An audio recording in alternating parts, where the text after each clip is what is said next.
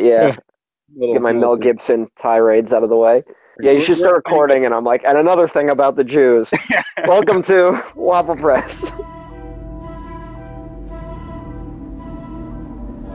Here, in a world where the sun burns cold and the wind blows colder, a visitor has come. But not by herself. It started. Hello, welcome back to the Waffle Press podcast. It's been a while. Matt Garingo. Well, there we go. Fuck, it's been so long. I don't even remember how to introduce myself. It's been so long. This is Matt Garingo. Say hi, Matt. Hi, Matt. Hey, that's what they call a classic joke setup. Okay. Set them up, knock them down. We haven't done this in a while, but No. we're continuing our Alien Retrospective series. Yes. We're getting to the best one. This episode has been more delayed than Alien 3 was. Oh, that's actually that's actually pretty good. Yeah, I'm getting a little under the weather, so if I sniffle once in a while, that's me. Mm-hmm. Yeah. Okay, much like Alien 3, yeah, we were delayed. Life, things happen. A lot of problems in both our lives. Yeah, a lot of things going on. But this is about Alien 3. Yeah. David Fincher's first movie that he doesn't acknowledge at any point in time. We'll never talk about. He's disowned it like a bastard child. But, you know, I think this bastard child still has potential. Yeah, in the face of everything that went wrong, he still managed to pull a good movie out of it. So it's kind of incredible. Yeah. Oh, fucking, he's a hell of a shooter. And you could see, like where he's going. It's watching it, it feels ahead of its time, honestly. Like, if maybe it had come out like 2 years later, maybe like if he had made it after 7, people would have been more open to what he was going for.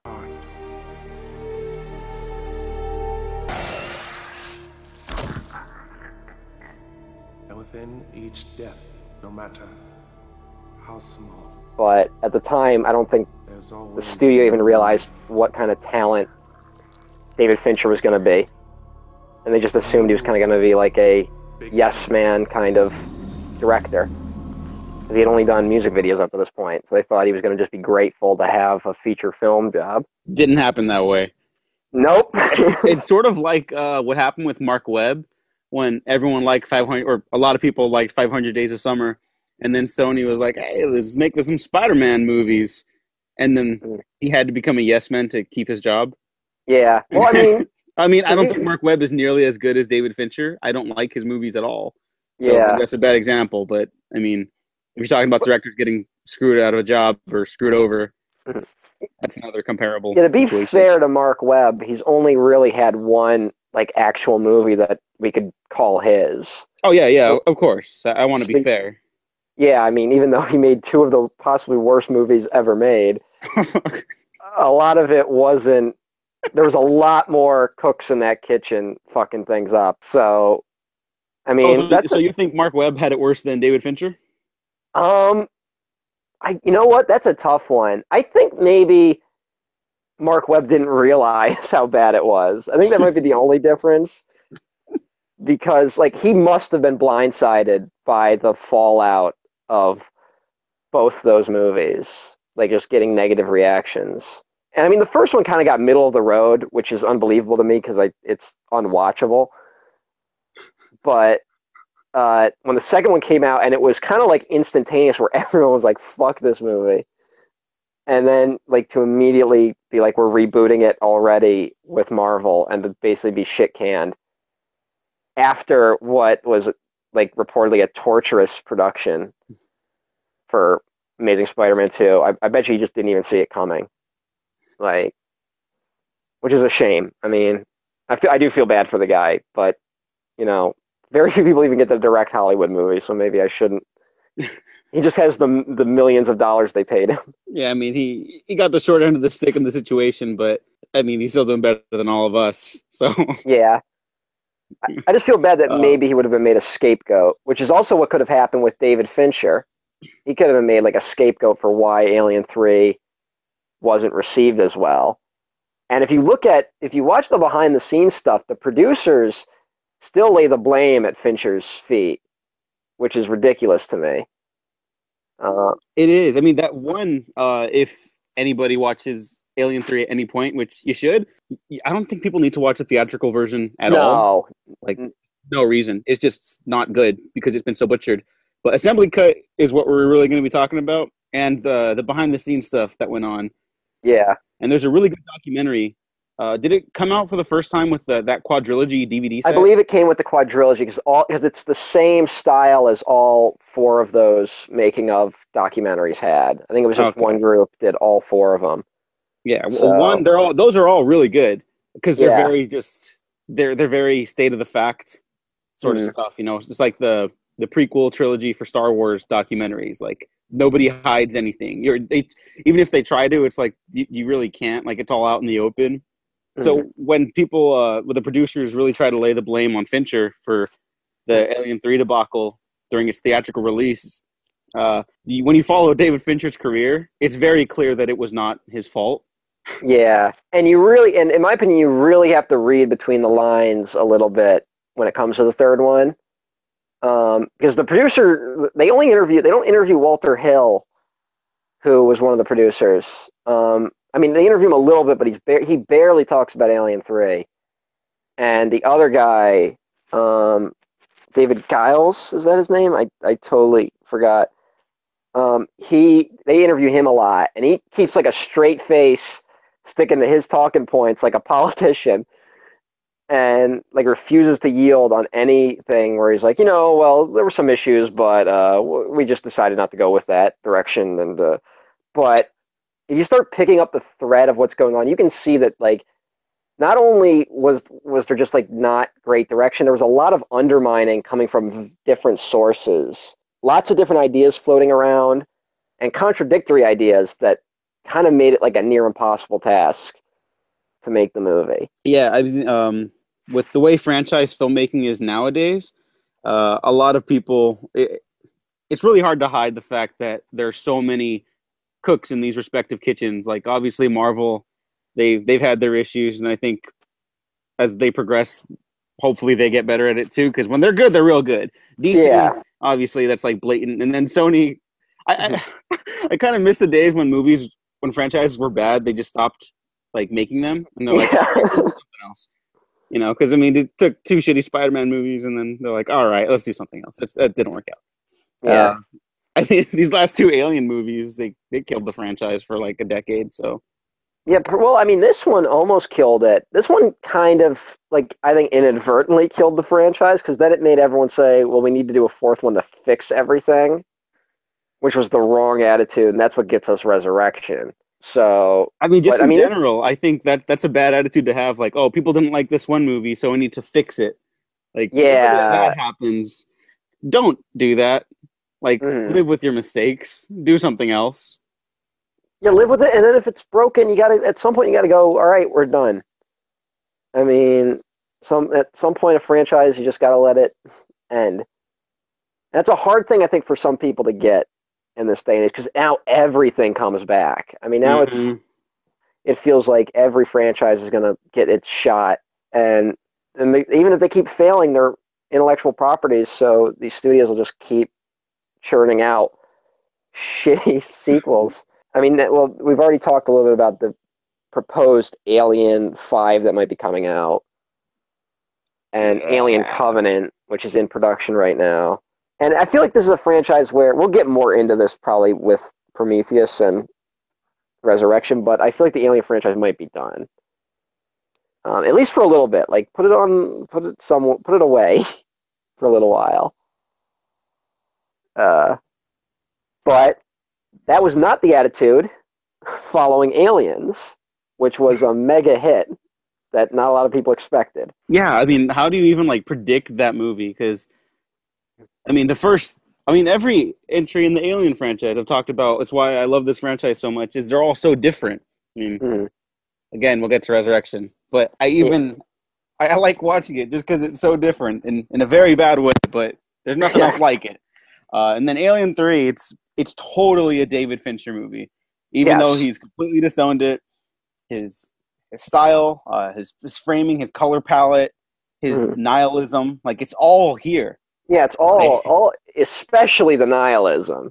Oh my I mean, God. this is a harsh franchise, and this is easily the harshest entry in the series. Yeah, it's really not an easy watch.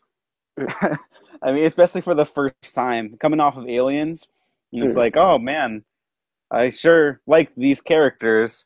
I hope nothing bad happens to them. I mean, personally, I don't think they're that great, but I mean, they're good characters, and I like them well enough. Just I have feelings about the opening to Alien 3. Well, yeah. Well, let me get into a little bit of the development of Alien 3. Yes, let's get that out of the way. So Aliens comes out as a mega hit, and it was also I'm guessing it's definitely the first one in this franchise to sell a lot of toys. I mean, you could do the Colonial Marines toys based on that. The producers claim that they didn't want to do another one, but I call bullshit on that claim.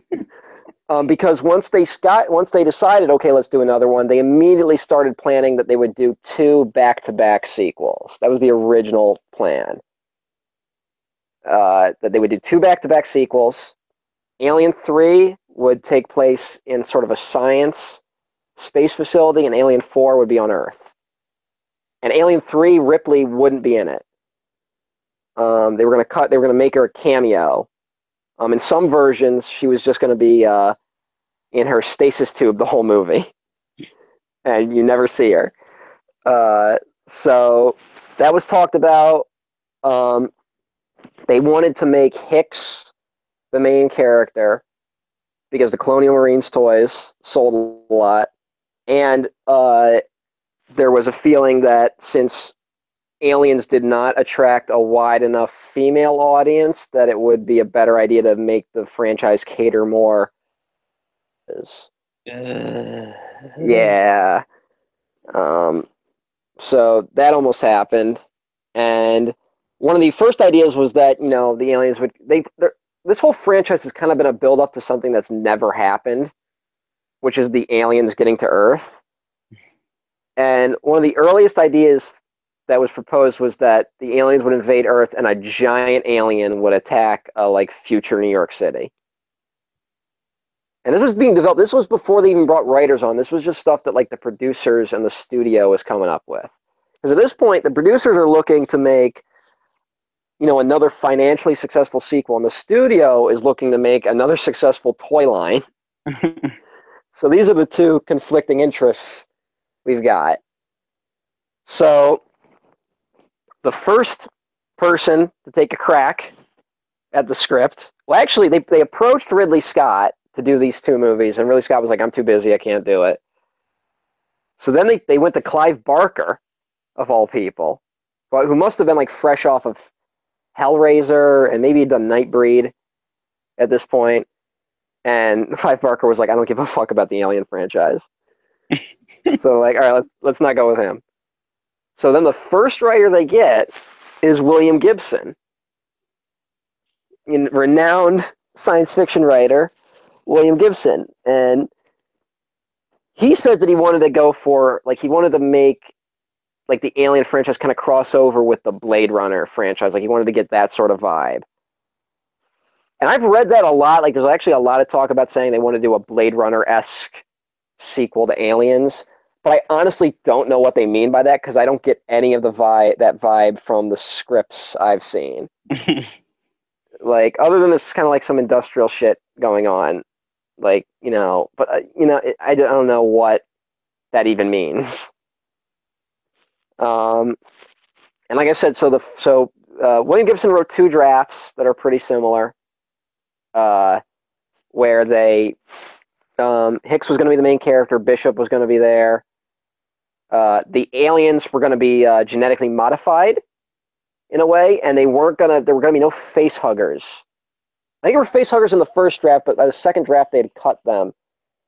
And the way the new aliens rise is that they're this airborne pathogen and a couple of crew members breathe it in, and then at some point later in the film, they kind of burst out from like these fully formed aliens burst out of these people's bodies, like over their skeletons and shit. And this is new to me. I haven't heard this one.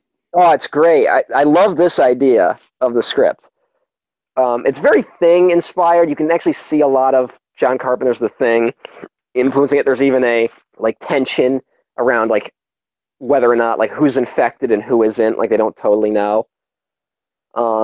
These new breed of aliens can infect you if they just bite you. They don't need the face hugger, and multiple chest bursters can burst out of one person. Oh, sort of like Alien versus Predator, Requiem. I'll never bring that movie up again. I'll never bring that movie up again. Fucking Christ. So you can see there. You can actually see the conflict going on between trying to do another Alien movie and a sequel to Aliens. Like at the same time, the first draft William Gibson done is very action oriented. There's actually like a whole sequence in like zero gravity that would have been interesting, where people have to like kind of hold their breath in zero G, and it's they like their bodies don't explode like they would in Total Recall, which is what I think a lot of people believed at that time. And by the second draft, it was kind of the second draft is much better in my opinion. There's a lot more fleshed out characters, and they cut a lot of there's actually a lot in the first draft that like there's like this alien attack really early on in the first draft, and then it's never brought up again. So, but I mean, it's a first draft. What are you gonna do? Yeah. So, but then William Gibson left the project over what he said was conflicts with the producers. Oh wow! On this project, that's crazy talk. Yeah, and I guess there was talk about there was already early talks about maybe making the setting a mining facility or a prison facility. This is what the producers wanted. And around this time, Rennie Harlin gets brought on board based on Gibson's drafts. Rennie Harlin, who was probably fresh off of like Cliffhanger and had done the one Nightmare on Elm Street movie. Dream Rennie something Harlin, or other. Yeah, Dream Warriors, I think he did. No, he didn't do Dream he did Warriors. the one afterwards. He did Dream Child. And Rennie Harlin was like the 80s version of Zack Snyder. He's had a very interesting visual eye, and none of his films mean anything at all. So, Die Hard. I like Die Hard 2 kind of ish. That's all I got. Yeah, but like Die Hard 2 is not exactly a deep movie. No, it's a nothing movie. It's nothing. Yeah, it's like a definitive okay movie. Exactly. And it's the exact same plot as Die Hard, just bigger. Yeah, and dumber. Which is what Rennie Harlin's good at, which is weird to see him in interviews talk about. Like, he's like, when I first came to the Alien franchise, I wanted to do something completely different than the other two, which does not sound like Rennie Harlin's attitude about filmmaking at all. But he wanted to do an idea of going to the alien world. This is where things start getting a little muddled with what exactly was going on behind the scenes, because I know they were developing this concept of alien world, so the film would have taken place on the alien planet. This was Rennie Harlin's idea. But at the same time, the producers were pushing for more of a, the aliens coming to Earth film, which was still being talked about. There was a teaser trailer made at some point before production had even begun that basically said the setting was going to be Earth. The teaser trailer says, in space, no one can hear you scream, and on Earth, that's all you'll hear or some bullshit. Yeah, so, that's, oh my gosh. I love it so much, because if that happened nowadays, people would be flipping their shit. Yeah. And then it will just never happen, and people would continuously flip their shits for aggressively different reasons. Well, no, if that happened today, where the first teaser for a movie said something that was the complete opposite of what the final product of the movie was, there would be like a million Reddit threads about what they think happened, which would be inaccurate. mostly ending with them blaming women, all of women in some way.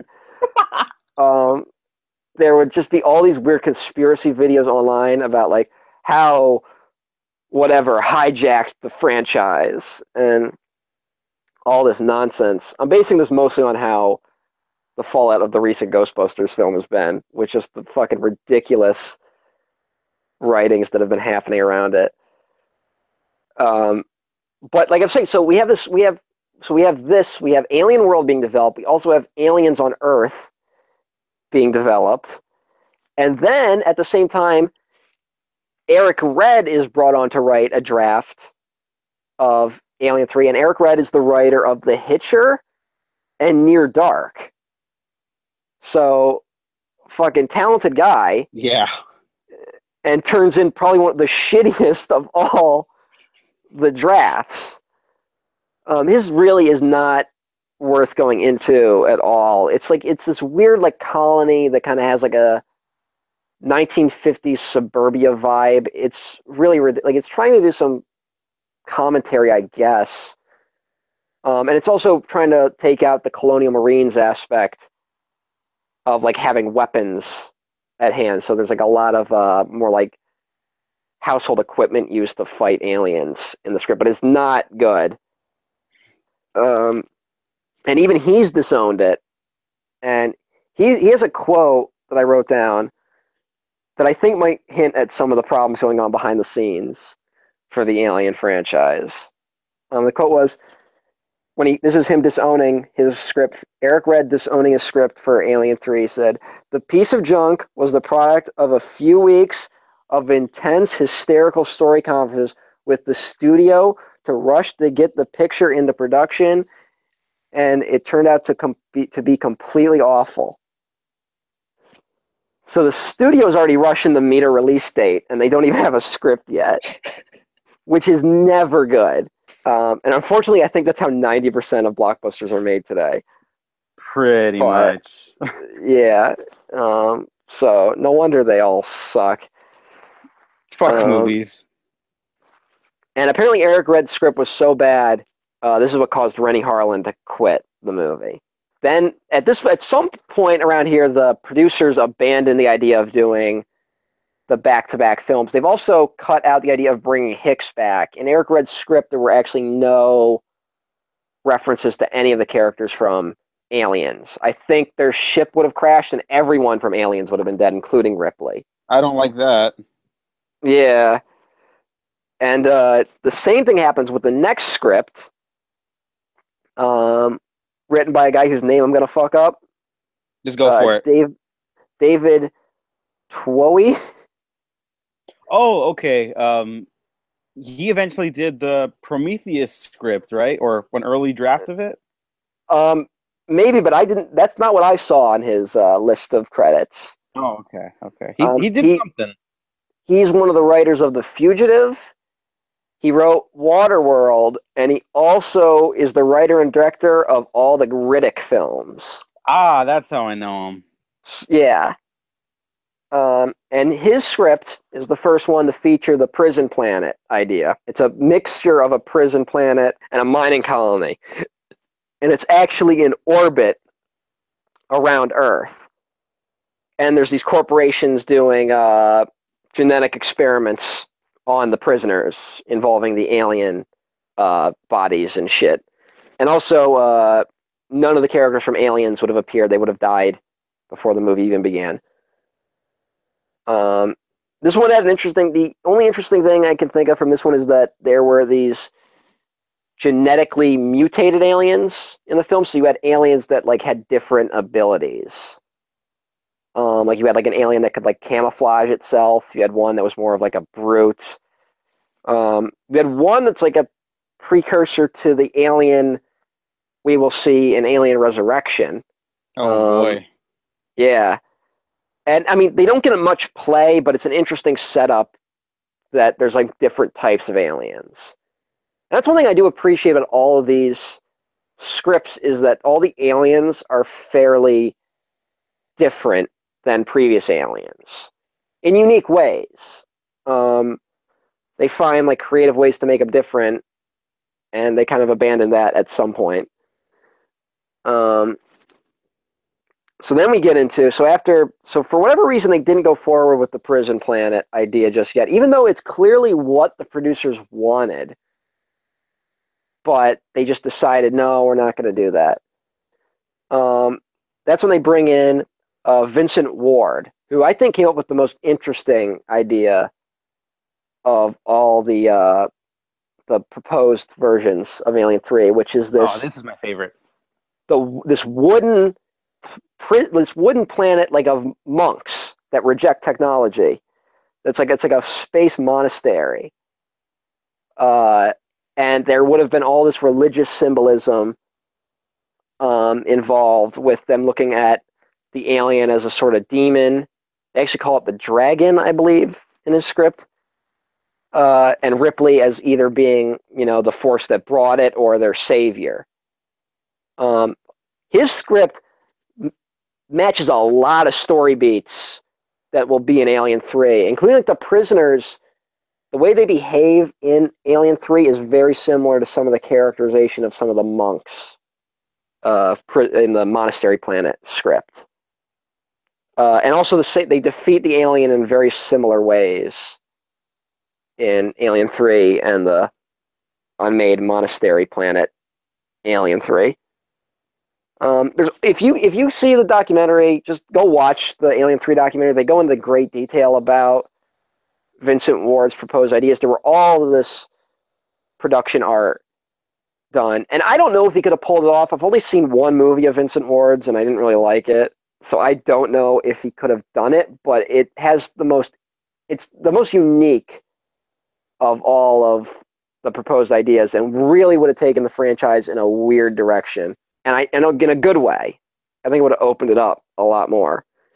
And according to him, he had all this written out. They were already basically planning sets when the producers came to him and asked if they could change it to a prison planet.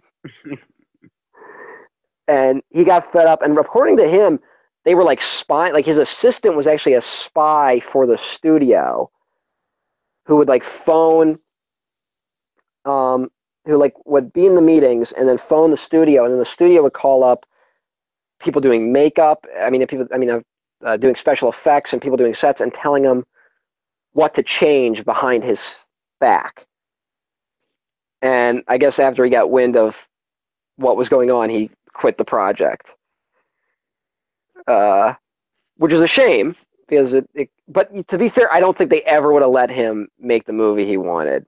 There's actually a producer in the documentary complaining about his vision being too artsy-fartsy, which is a horrible thing to hear a producer say. At some point, they basically just decided to combine the prison planet mining colony idea with Vincent Ward's monastery planet idea. And that's kind of where you get the structure. The producers took over the writing, and that's what they churned out. They basically combined the last two scripts together. And that's the working script for Alien 3, but it was still being written when David Fincher joined and started shooting. So David Fincher started without a finished script. And they were building sets, so whatever rewrites were coming down, they would have to make match whatever sets were being built. They started building sets before they even knew what they were going to be used for. The first writer that David Fincher brought on got fired for agreeing too much with David Fincher. And then the second guy basically tried to be like the middleman between the producers, the studio, and David Fincher. And they interviewed him a lot, Alien 3, and he basically talks about how they were just every day they were rewriting things. And it was nearly impossible to keep everything together with what was going on. And that was just the beginning of a lot of the problems. Oh, and I should mention Vincent Ward's. The one thing I forgot, Vincent Ward's is the first one where Ripley comes back. Ripley was going to be in it because Sigourney Weaver, at some point in between, decided that she wanted to do Alien 3. I don't know if it was she wanted to, control what happened to the character. Like maybe she heard they were going to kill off the character, or if they gave her enough money. But for whatever reason, she decided to come back, and she dies at the end of Vincent Ward's script, and she dies at the end of the Alien 3 script. So that was basically the template they were building around. It got worse. So I'm serious. I'm not going to go into all the details of it. Just watch the documentary and watch like a young David Fincher, who's at times you can see having a lot of fun making a movie, and at other times like on the verge of like killing his entire crew out of stress. There's a scene where he's basically just berating one of the lighting guys, where he's like, if the lighting's this way, we can't shoot. He just like starts yelling at the guy's face where he's like, no, you're not listening. We can't shoot if you do this. They just over and over again. And he's clearly about to like lose it. I hope someone goes to see this movie. And I gotta give him credit though, because if I was in the same situation, I probably would have just started crying every day. They stopped yelling at me. I mean, I think this is one of the main reasons why David Fincher, I mean, he's kind of a control freak, right? Like as a director. And I don't mean that like in a negative way. I mean, he makes his crew do like 100 takes of scenes sometimes, but yeah. I mean, the guy knows how to make a fucking movie, so it's not like he's doing it wrong. But I mean, he's notoriously really strict about how he shoots his movies. And I think because he lost, or he had to fight every step of the way on Alien 3, like this clearly informed him in some way or another. Yeah, it's clearly got him ready for other shit he was going to be dealing with. And I think one of the things he was dealing with which 7 is going to, the studio originally made them rewrite 7 to be happier and have a happier ending. God. And somehow Morgan Freeman and Brad Pitt were both sent the wrong, quote unquote, script, which was the original draft, which was much darker. And they said, we want to do that version. And every story says that it was an accident that they got the original script, but some tells me David Fincher might have deliberately sent them the other draft just to get some support. Because he is much more of a fighter. And I don't think he started doing the multiple takes thing until Zodiac, when he started shooting digitally. Digitally allowed him to shoot like 1,000 takes. So I think that's when he started. But I mean, he knows what he wants, and he has a very keen eye, and it's very apparent. For a first movie, just the look of Alien 3 is pretty fucking great. And you see other directors with their first movie, and you can still see him working it out.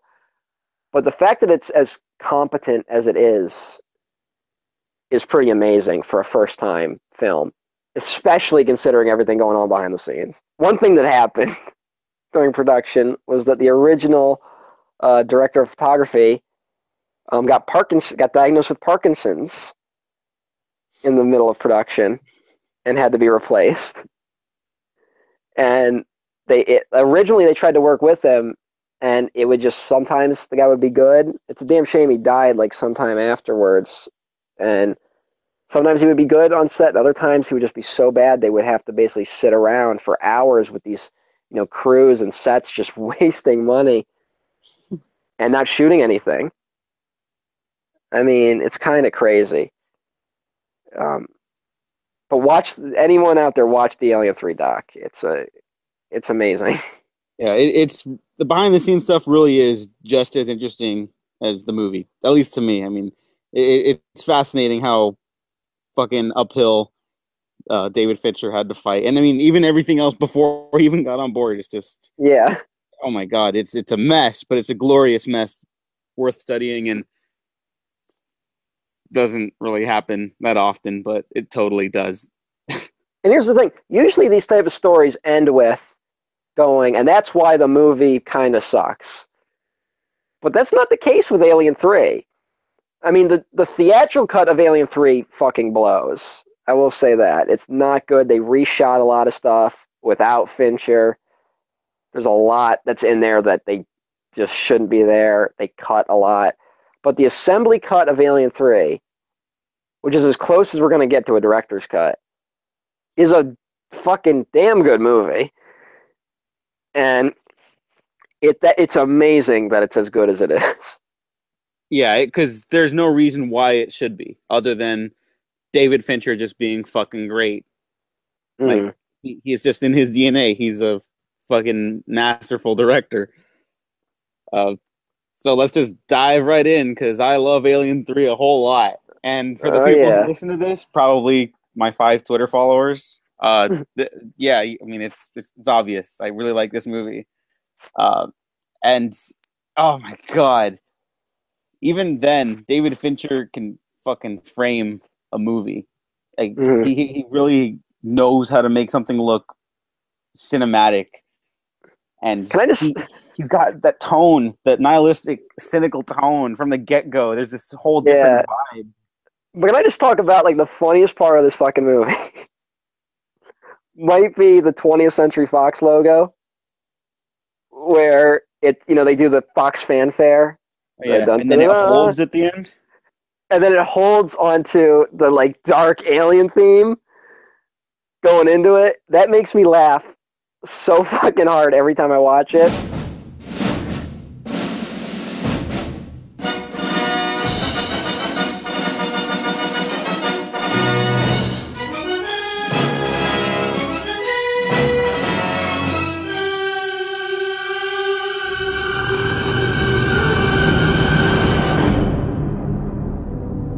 It's like, this ain't your granddaddy's alien. Oh, see, I don't know if is that like a slight towards it, because I actually really like that.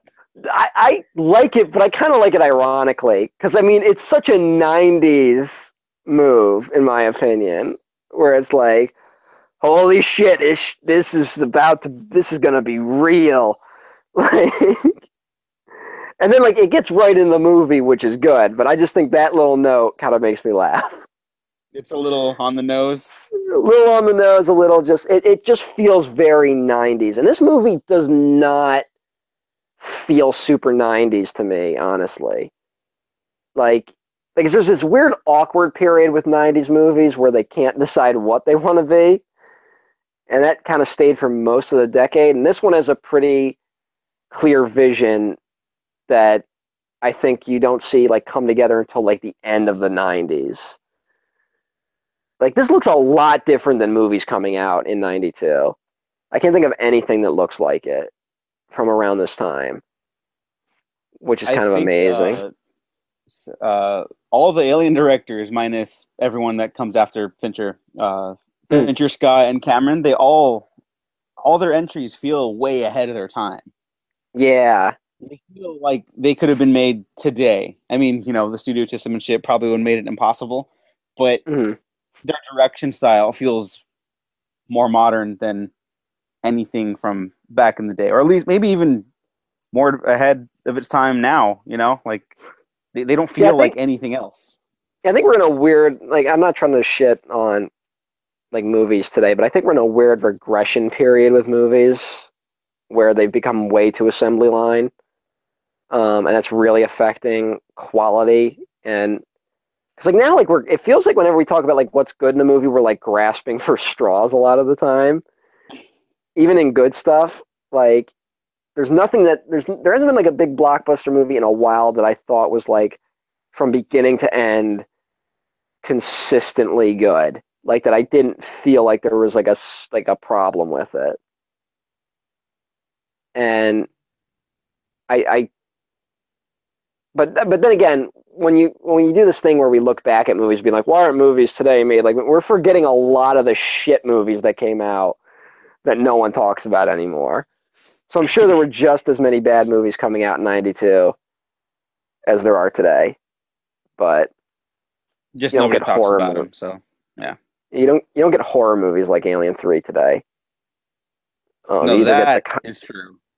You either get The Conjuring, which blows, or a found footage movie. So, well, you're wrong about The Conjuring, but that's a whole other deal. I could go on for 3 hours about The Conjuring, but I won't do that. Well, let's talk about the opening, where Hicks and Newt die. They just get fucking impaled. Newt drowns to death. Yeah. It's a rough opening. Ripley ends up on shore. Strap in, kids. Like, I showed my young cousin Alien one weekend, and the following weekend I went back to his house and showed him Aliens. And then he was like, "Oh, what's next?" And I was like, "We gotta wait a while. I need you to brace yourself. You're not So I was like, hang on, just wait another year or something, because this is going to be Yeah. hard. I actually just showed my little brother, who's also 12, Aliens for the first time. I'm not sure if we talked about it when we did the Aliens episode, but to see it work, like still work for someone that young is kind of amazing. But at the same time, I was kind of like, don't check out Alien 3 for a while. Like, wait on it. And I skipped Alien for him because I knew, like, I'm not trying to be shitty, but I just know my little brother wouldn't have been able to sit through Alien with as slow paced as it is. I mean, kids today have a harder time. I feel like I'm shitting on like younger kids. I'm trying not to. I mean, They have much more distractions today, and like I just know if I put Alien on, he would have been looking at his cell phone a lot during Alien, so I didn't want to do that. But yeah, I can't imagine because a lot of kids saw Aliens, but then again, Alien 3 is long enough away that they probably would have been old enough. But again, it is a bit of a fuck you beginning to Alien 3 to just kill off Hicks and Newt. Which I have mixed feelings about, honestly. I understand that the Alien franchise is kind of about how shit is horrible. And Aliens is kind of the only one to end like on a really positive note. But it must have been frustrating for a lot of people who loved Aliens to get there and then basically at the beginning of this movie be like, none of that shit mattered. See, I'd be more against it if the rest of the movie didn't like capitalize on it. Yeah. Well, the rest of the movie does a great job, except for the theatrical cut. Oh, of course. Which is the version everyone saw for like 15 years. And here's the thing, I can understand why you'd be like infuriated by them killing Hicks and Newt, because not only does it feel like a fuck you at the start, but when the theatrical cut of Alien 3 feels like a lot of generic horror movie sequels. Like when you start getting into like Halloween 4 where they don't even have Jamie Lee Curtis. And they're like, oh, Jamie Lee Curtis' character died in a car while she was away. Like it just adds to that sort of vibe to the theatrical cut. But one thing I like is that Alien 3 immediately segues into doing an autopsy on Newt.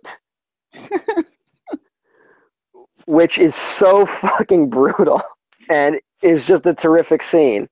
And the mixed emotions that Ripley's going through with, like, mourning Newt, but also having to make sure that nothing happened to her, that there's no egg inside of her or anything.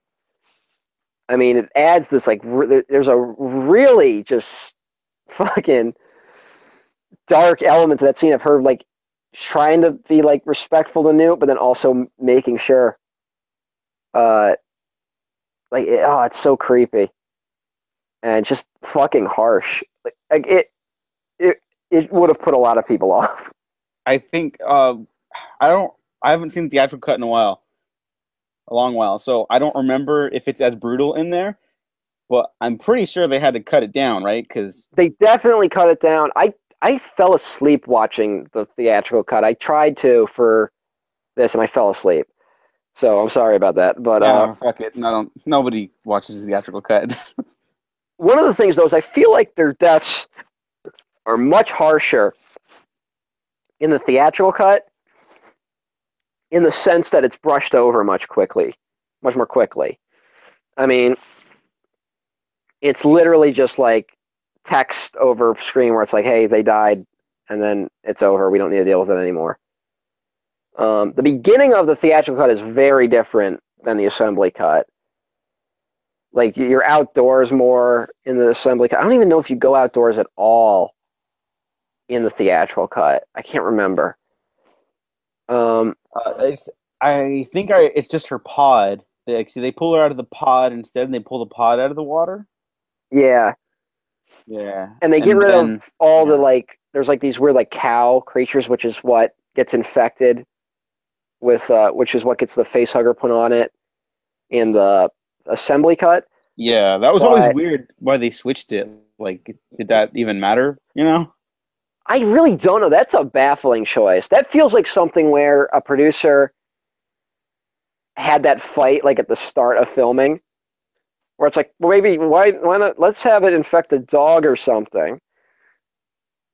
And the producer said like a dog would be a better idea. And David Fincher was like, no, we're not doing that. And then the producer just held on to that grudge throughout all of production. And then when the producer got control, he just said, fuck it, I'm changing that. This is a fuck you to Fincher. Because it's an odd choice. Yeah, it's so weird. Really quick, I also want to say that the sound design in this movie, 90% of it is incredible. Mm. I think it's really good. And then this leads over into the major problem with the movie for me is the puppetry, which is shit. Yeah. There's this fucking fantastic scene where the alien first reveals itself to Ripley and kills off Charles Dance, who was in the movie for far too short, but his death really, really works. I gotta talk about Charles Dance for a second. Keep Real going, quick, keep going. just that scene's so good, and then the kill's so brutal, and it's just the tension is rising, the goosebumps all over you, hair sticking up, and then you see the alien stutter into the frame, and it's just awful CGI composite, and then you hear like the sound design when it's walking towards Ripley is literally like, dum, dum, dum. That's it, and it's just like, what the fuck happened? Well, like it totally pulls you out. I get the sense that when I look at it now, I get the sense that maybe there was a debate over what the alien was going to look like that lasted the whole production, because it looks different in certain scenes. Like there's not, it doesn't actually look consistent for the whole movie. No, it really doesn't. And I feel like there must have been a debate going on, which maybe that's where the dog alien comes from, where like maybe there was a debate like, oh, it should look more like a dog, like running around more, and then like that's where you get a lot of the running and like a thinner alien. But then you get like, well, maybe the cow alien, which is like this big hulking behemoth, which is what it looks like, which is usually looks the best when it's just this huge, when it just looks huge and it's like hiding somewhere, or when it goes like right up to Ripley's face. But I feel like that must have been a debate that lasted the whole production that never got solved. And that leads to a lot of the poor. I mean, there's some really bad shots of the alien in this movie, especially during the end when they're like trying to chase it into the fucking pit. And it looks really bad in some of those scenes. Let's go back and talk about Charles Dance and the supporting cast, because I have much to say about the finale. I think we might be on different pages for that one, minus the CGI shit or the puppetry shit, obviously. Okay. The cast is thespian, so naturally they're better actors than everyone on planet Earth. The problem is that they all look the same. Yeah. They all look the same. None of them are really that memorable, with a handful of exceptions, like Charles Dutton. He is awesome in this movie. And the guy, Paul McGowan, McGann, the Doctor Who. Doctor Who guy, as that weird psycho, what's his face? I forget his name. Well, all you know is that he's the one who lets the alien out at some point after they capture it, which is left over from the Vincent Ward script, because they're religious in the Vincent Ward version, and there was a character that believed, that the alien was some sort of act of God, so he went to release it. Like he thought he had some religious connection with it. Makes a little bit less sense in this script, but they needed some work. I mean, the movie as a whole needs some work, but that part in particular could have used. They try to do the religious angle with the whole Dylan character, but I never really bought it. It's there, but like you get the sense that no one really believes it, except for save a few of the characters, like because a lot of them just mock it. Like anytime they're like God is doing shit, and then it's like, it's a bunch of horse shit. It's like the one guy's like, I have a vow of celibacy. We all took it. And like, shut the fuck up. Like, it's weird. Like, it's because they wanted to do both. It's like they wanted to do, a religious group, but also a group that just didn't give a fuck about religion. Um, And that would have been kind of cool to explore somehow, but it's Mhm. not there. It's just yeah. it's just a little messy. Mm. But Charles Dance Oh, is in Charles this, Dance rules. This guy is the best. and is our co-lead for about half the movie. I'd say like a third of the movie is when the alien stuff really kicks off.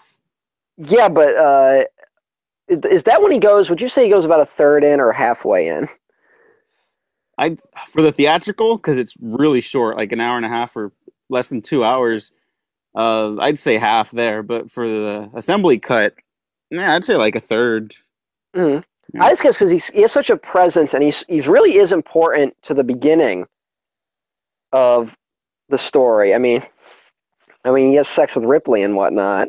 Yeah, which I actually thought was at the very least an interesting character choice, because I mean she's just trying to feel like No, I thought it was great. anything. Honestly, Yeah. I think that's a great moment that like Ripley's not like that. Ripley's a human fucking being who's been stuck in these spaceships for so fucking long, and she meets like the one compassionate person in like a long time, and she's like, "Fuck it, this is probably the last time this is gonna happen for a while." You might be So asleep just in space for another 50 years. I don't know. So so take advantage of the situation. And what I love is that he's like, he's kind of fighting for Ripley. He's kind of like you get the sense he's the one guy in the prison who really knows what's going on, and he gives this whole fucking soliloquy about like how he fucked up and why he's in the prison, which is a great scene. And then you're like, oh, he's gonna go on some sort of redemption arc, and we're gonna see him grow as a character. And then within like 10 minutes, he's fucking dead. it's a great rug pull. Yeah. Oh, it's amazing. And just another thing to show that Ripley's life fucking sucks. Yeah, like that nihilism, man. It just doesn't stop in this movie. It's like sickening, but I can't stop. Like more horror movies should have this nihilism or balls. I mean, obviously with production companies and whatnot, a lot of people have I big guess, says, but nihilism in the hands. Not all of them, obviously, and you got to be talented. Well, nihilism in the hands of the wrong director usually ends up being pretty bad and pretty much just like hate. Like it's just really hateful filmmaking. Cynicism and nihilism in place of actual emotions. Like it thinks it's being, if it thinks if it's brutal enough, it's saying something powerful. It really isn't. Whereas this movie is honestly saying stuff, and it's usually apart from its brutality. Because like there are scenes where it just revels in the violence. I mean, to a hilarious degree, of just like the fucking first victim gets thrown into a goddamn fan. Oh, it's so good. I know, and it's so brutal. And now the weird thing is though, like I guess there was a lot of talk at the time about having to tone down the violence of Alien 3. Fuck that.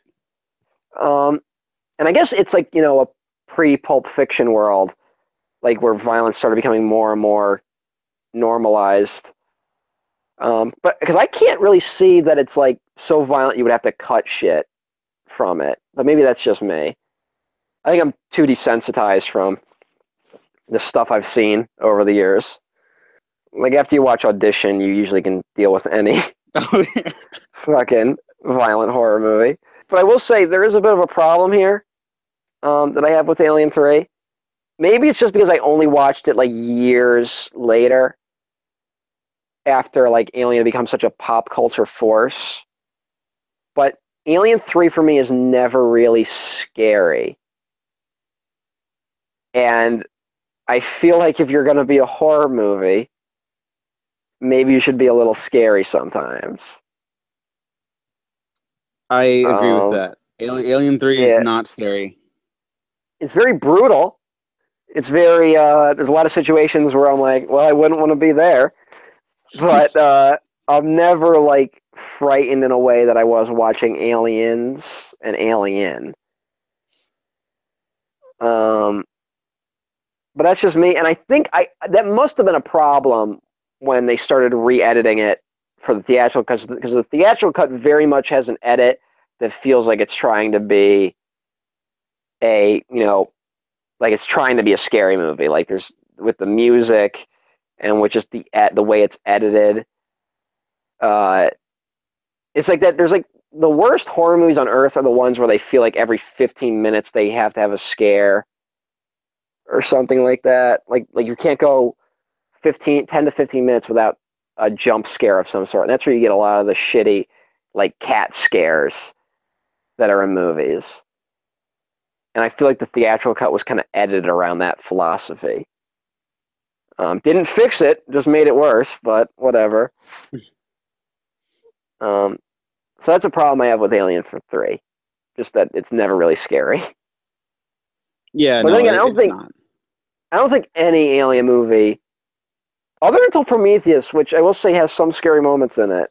I think after this they stop really being scary movies and more just start being, Schlock.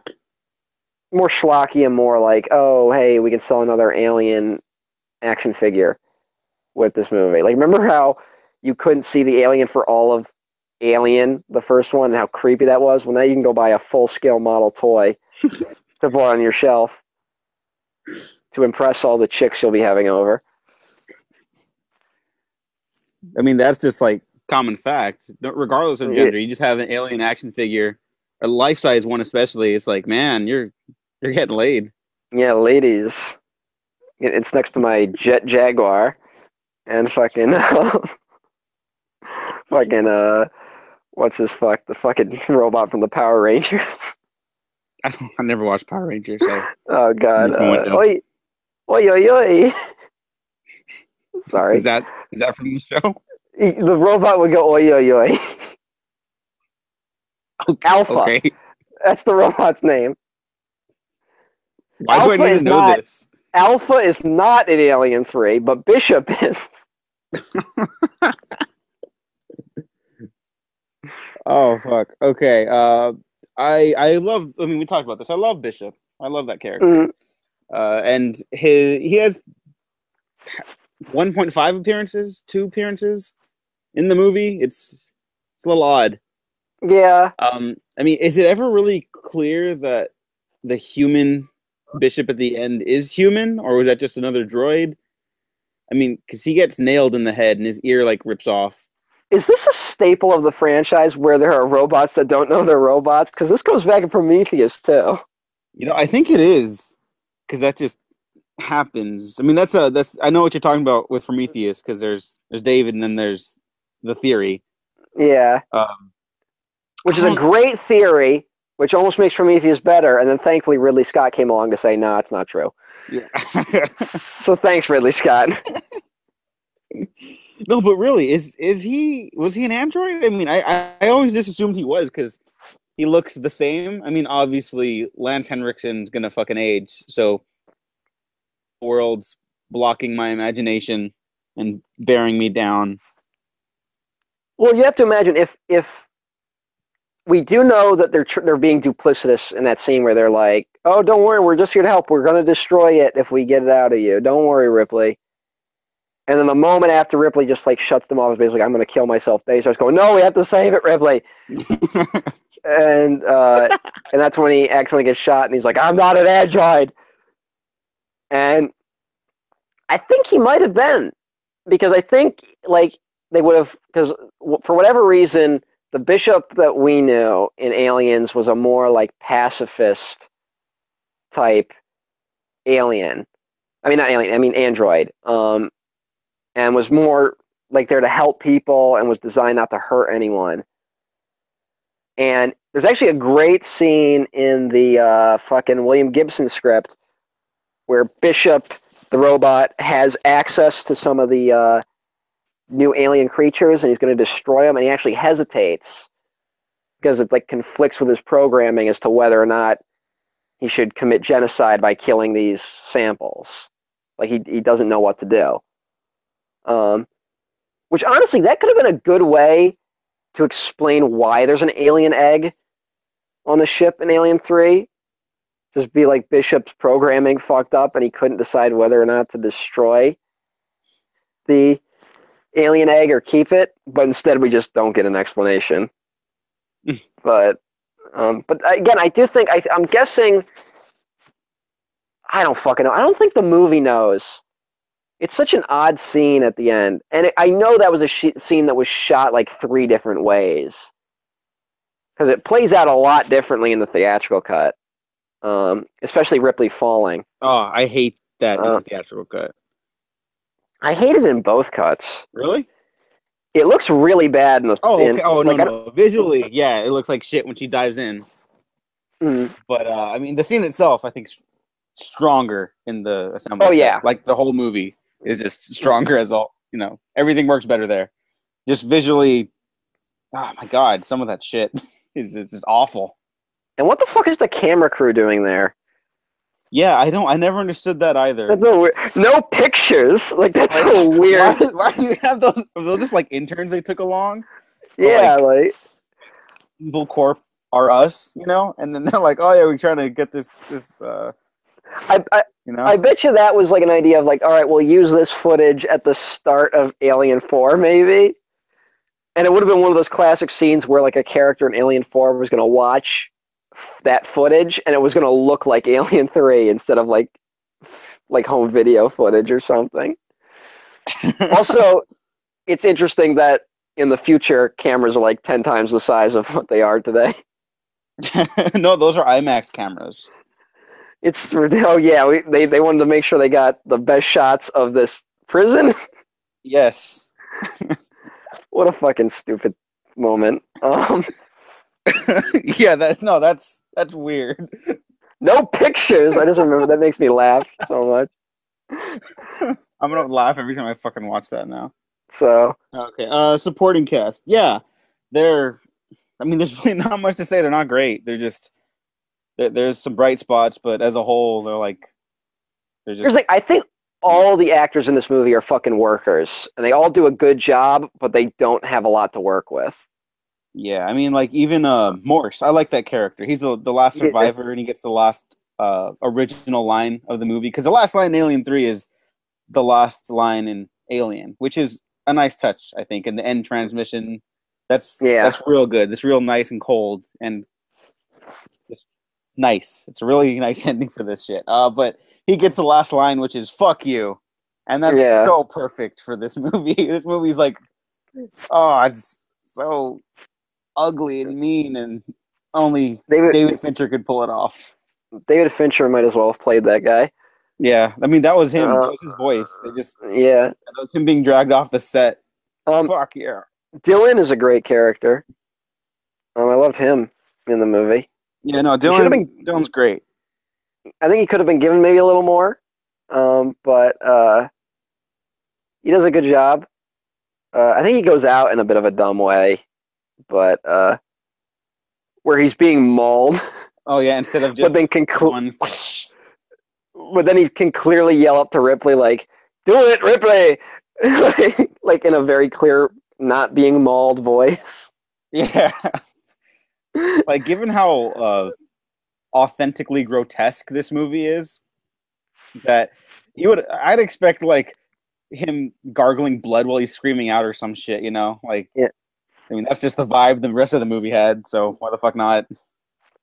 Oh, yes, just based on personal experience, I don't believe anytime in a movie when someone is like being like stabbed or shot and they can still like say something coherent, I don't buy it. Okay. I had a recent. Well, all right. I had a recent little minor surgery with nothing major. It was nothing. A little more intense than maybe getting like an ingrown toenail dealt with. Okay.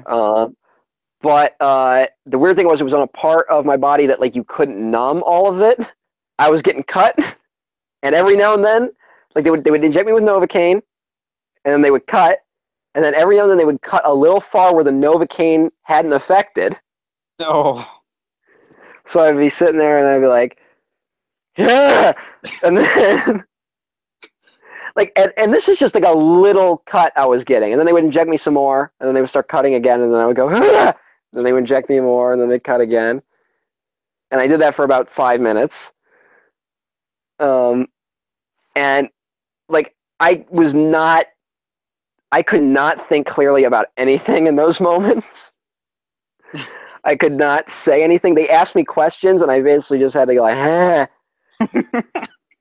And I was biting my hand so hard. I should have taken a picture. I had like a huge teeth indent on my hand. Like I almost broke skin. I was just biting my hand so hard, just to get through it. And then they're just like, all right, I'll see you in a month. And that was some fun. And then they gave me painkillers, so I was just doped up on painkillers for fucking a week. So I don't buy it. It gets worse when we get to Prometheus. I have a real horror story to tell when we get to Prometheus, but I'll save it for that. Oh, Jesus Christ. Okay. Let's just say that scene when she gets cut across the stomach is fucking bullshit, and I know from experience. I knew that was going to be the scene. I knew it. Yes. Okay, that's my favorite scene in that movie. Oh my god. That was the scene. I'll save it. No, I'll save that story. Alien 3 for now. Alien 3. Shit. Okay, so Dylan, you don't like Dylan's death.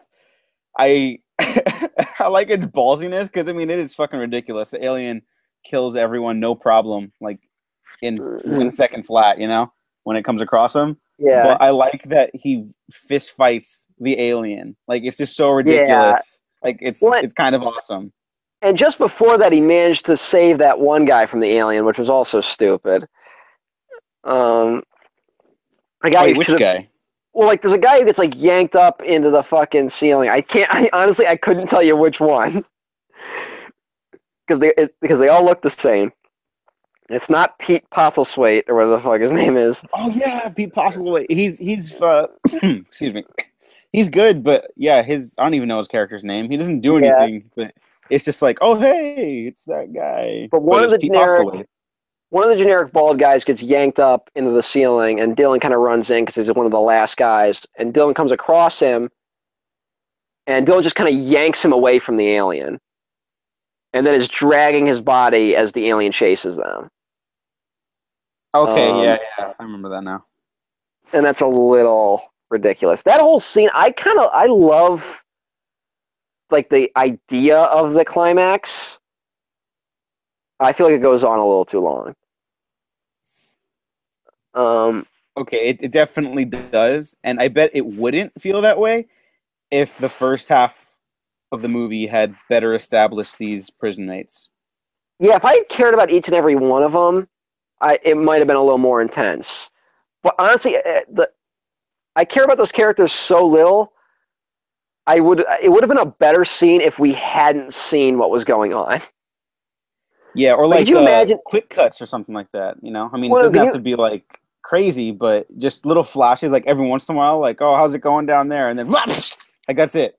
Well, can you imagine if the scene, they never left Ripley or Dylan's side, and they just sent those guys in there, and all you're hearing is, like, the screaming, and, like, maybe Dylan's, like, holding some sort of map, so if one guy yells, like, door, whatever is closed, like, Dylan can check it off, and that's how the tension's done, but we never actually see what's going on in there, so we don't know if it's getting closer or if it's further away. That could have been a really tense moment. And then every once in a while, just like one or two of the guys makes it through. Yeah. Oh yeah. And like so you don't. And but instead, it's kind of just a repetitive scene. The camera work's really cool, doing the alien POV stuff. Yeah, I love that, and I do like that the geography is a little confusing there.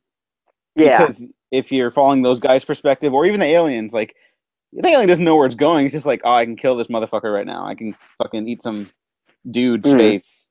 So that's okay. I don't mind the messy geography. But, yeah, it goes on a little too long because you don't care about any of these people. So That's another thing. What is the alien doing in the movie? Oh, yeah, there's nothing. It's just chilling. That's a bit of a problem. Yeah. It's just kind of killing people for the sake of killing, which is something the aliens haven't done in any of the movies up to this point. I mean, kinda in the first one. I mean, there's always moments where it's like ambiguous as to what happened, but it's pretty heavily implied that everyone gets attacked by the alien, gets fucked up, and then gets taken away. Yeah, and you could say it's eating them there, like. Yeah. And here it's just out to kill and kill and kill. It's like the Indominus Rex from your favorite movie. Ah, you fucker. I'm sorry. And it's just stop Colin Trevorrow 2016. That's my write-in candidate. Is just stop Colin Trevorrow. But really, that is odd that the alien has no motivation. Really, I mean, yeah, and that's something that a lot of these scripts usually had an answer for. So it's weird to get all the way here and then there's just no answer. I mean, there could have been something in the idea that he's like protecting Ripley because she has the new alien queen in her.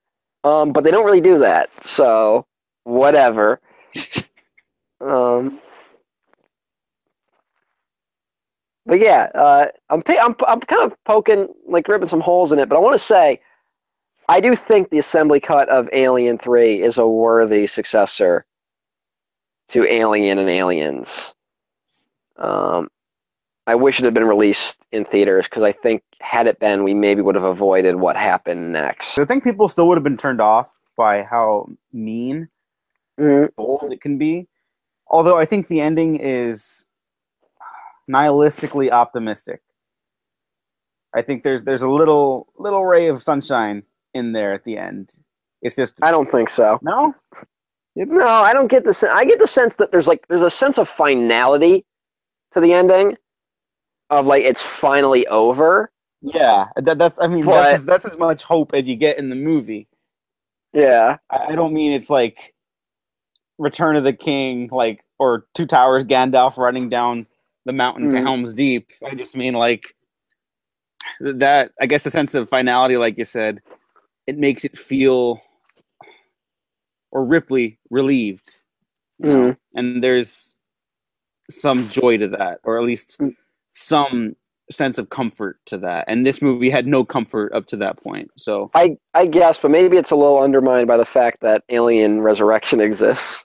Oh, okay. Well, that's a whole other deal. And in one sense, it's a little funny that the alien has ruined so much of Ripley's life that she can't even die in peace. Like that's a funny joke. It's not funny for a movie, but it's a funny joke. Oh, I never finished up on Morse, so I'll just start from there. Okay. Morse, he has a couple little moments in the beginning, the middle, and the end of the movie. They don't really connect in any way. But the first time he confronts Ripley when everything starts going to shit, and he's just like, oh, we'll shove her head through the fucking wall. And then by the end, he's like, what do you need me to do? Like, there's pieces missing there. Yes. But it's a good arc. So it works for me, but there's pieces missing there. And her ability to take charge after her character evolution in Aliens, it's, I don't know, I really like that. Also, even though it's missing pieces. Hold on a second. Is it a little weird that these prisoners kind of like, you know, they're really like, they're kind of religious, depending on what the script wants. And they dump bodies into that, like, you know, furnace refinery thing. And then they seem to forget about it. Because there's the scene where they're like, where all the prisoners are like, we're fucked until the rescue team comes. And it's like, we gotta get weapons, we gotta do something. Like, there's nothing we can do. And then some guy just casually goes, hey, we could burn it. And then they're like, oh shit, yeah, we have a giant furnace we could put it in. Why didn't we think of that? Like, it seems a little weird that they like were like, we're fucked, there's nothing we can do. And like, oh yeah, the one thing we have here.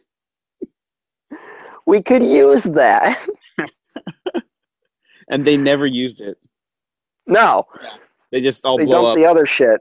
Yeah. Also, that's a little dumb. I think the death of the alien works fine when they dump the shit on it. I don't need the like extra scare moment when it pops out to be like, I'm still alive for a little bit. Yeah, no, I That's whatever. I mean, it's kind of cool when it explodes, but that's unnecessary. I don't know. It looked a little goofy when it blew up. I just like explosions. I'm dumb. Oh, Sigourney Weaver. This is, I think, her best movie role. That's my hot take. I don't know if that's a hot take. I think she's fucking remarkable in this movie. You mean better than Working Girl? How do you, like, live with yourself? Like, why are you like this? I don't know. Okay. No, but I really think she's doing something really remarkable here. And I know she was nominated for Best Actress at for everything. The Saturn Awards? No, wasn't she nominated for an Academy Award for Aliens? Yeah, for Aliens. Yeah. Yeah, I think she should have been nominated for here too. She's fucking great. Yeah, if we're going by the assembly cut. Oh, yes, of course. In a perfect world, I should say. Yeah, the problem is a lot of people didn't get to see this version, but I think there probably would have been a resistance from the Academy to nominate Alien 3. I don't know why you would think that. Just because it's the fucking Academy. What'd they nominate, like, Driving Miss Daisy that year? There might have been a fucking issue. Like, we're not nominating a good movie. No, I would totally have been cool with it. I think maybe if this movie was made today in a post-Mad Max Fury Road world, where the Academy is willing to vote for a movie called Mad Max Fury Road, we could have seen this happen. But her whole, like, for as bad as this movie was received, a lot of the shit in it kind of became iconic. I mean, like, bald-headed Ripley was kind of a big thing.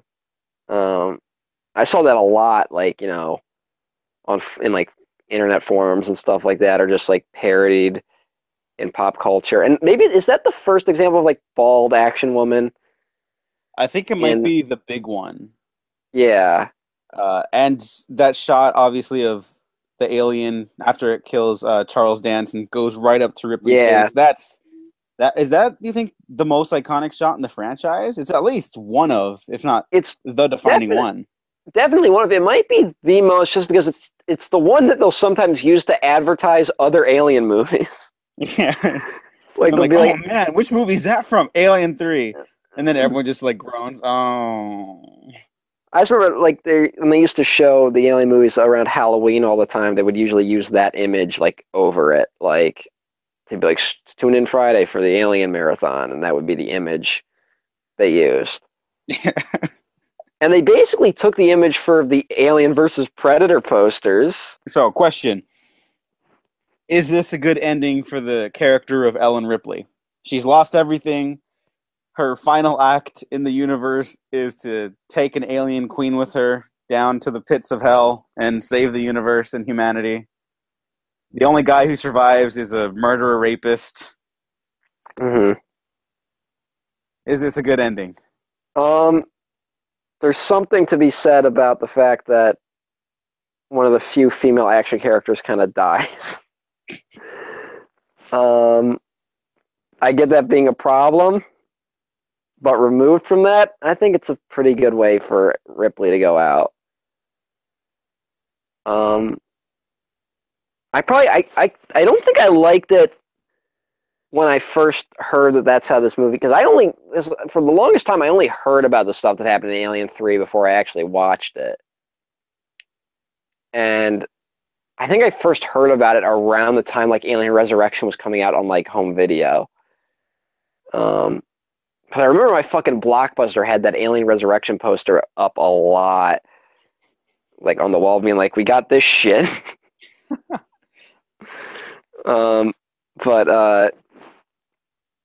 I think mostly because it's her decision. Like, it's not like someone else killed her. You know what I'm saying? Yeah. See, that's like that's why I really like it, because every aspect of her life since she's first encountered the xenomorph, whatever the fuck, it's pretty much just been a downward spiral, and then like a little uphill battle with Newt and Hicks, and then just went even further down, turtles all the way down and shit. And so she finally breaks free from all of it. She ends up dying because of it, but I don't know, just her reclaiming her own free will that way. I think that's a good ending for her, even though she dies. All right, Matt. We've talked about Alien 3 for a while. We did. Is it as good as Alien and Aliens? It's worthy of being included in those three. And you could pick anyone as your favorite, and I won't judge. Just as long as you don't take that opportunity to also shit on one of the other films. Like, I don't want to hear being like, I like Alien 3 because Aliens sucks. I fucking hate people to do that. I think I did that for a little while, but I was dumb. And Aliens Yeah, and I fucking hate- rules. Yeah. Don't be a stupid ass. Yeah, no. Alien 3, I don't think it's as good, mostly because of the variety of issues, as we discussed. But, man, if I don't fucking love this movie. Like, it's required Halloween viewing for me. Or at least Halloween season viewing for me. In retrospect, it's the last high point of the franchise. Oh, yeah, even if you hate this movie, I don't know how anybody could look at it as the low point of the franchise. Yeah. Even the last 2 decades. Oh, shit. We're talking about Alien Resurrection next. Oh, no. Oh, my God, I can't wait. I actually have to rewatch it now. Oh, my God, I'm so excited. I just remember it's, like, awful. It absolutely is. There's no coming back from that. That's just... But hey, Joss Whedon wrote it. Oh, fuck. It's his proto Firefly. Which is not something you want to mix with the Alien universe, I feel. That would have been a fun, like, Halloween episode if Firefly went on for, like, 7 seasons. Mm-hmm. That's all I got. It would have been an interesting fanfic to hear about and then never read because you have more important things going on in your life. When you put it that way. Matt, where can people find you? I'm on Twitter at EmperorOTN at twitter.com. And I have a podcast called Gringo Fuck Yourself, but it's dead. So. Jesus. You can find me on Twitter at Dago Waffles, the Waffle Press, YouTube, yada yada. Like this video, like and subscribe. If you didn't like it, Gringo Fuck Yourself. Just kidding. Like and subscribe because you might find something you do like.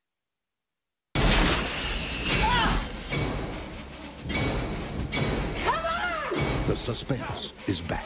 And we have no weapons of any kind? The fear is back. Don't look back, dude! Run as fast as you can! And most of all, the bitch is back.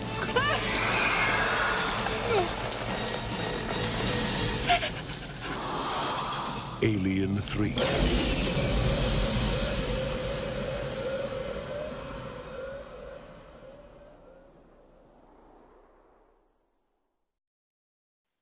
Yeah.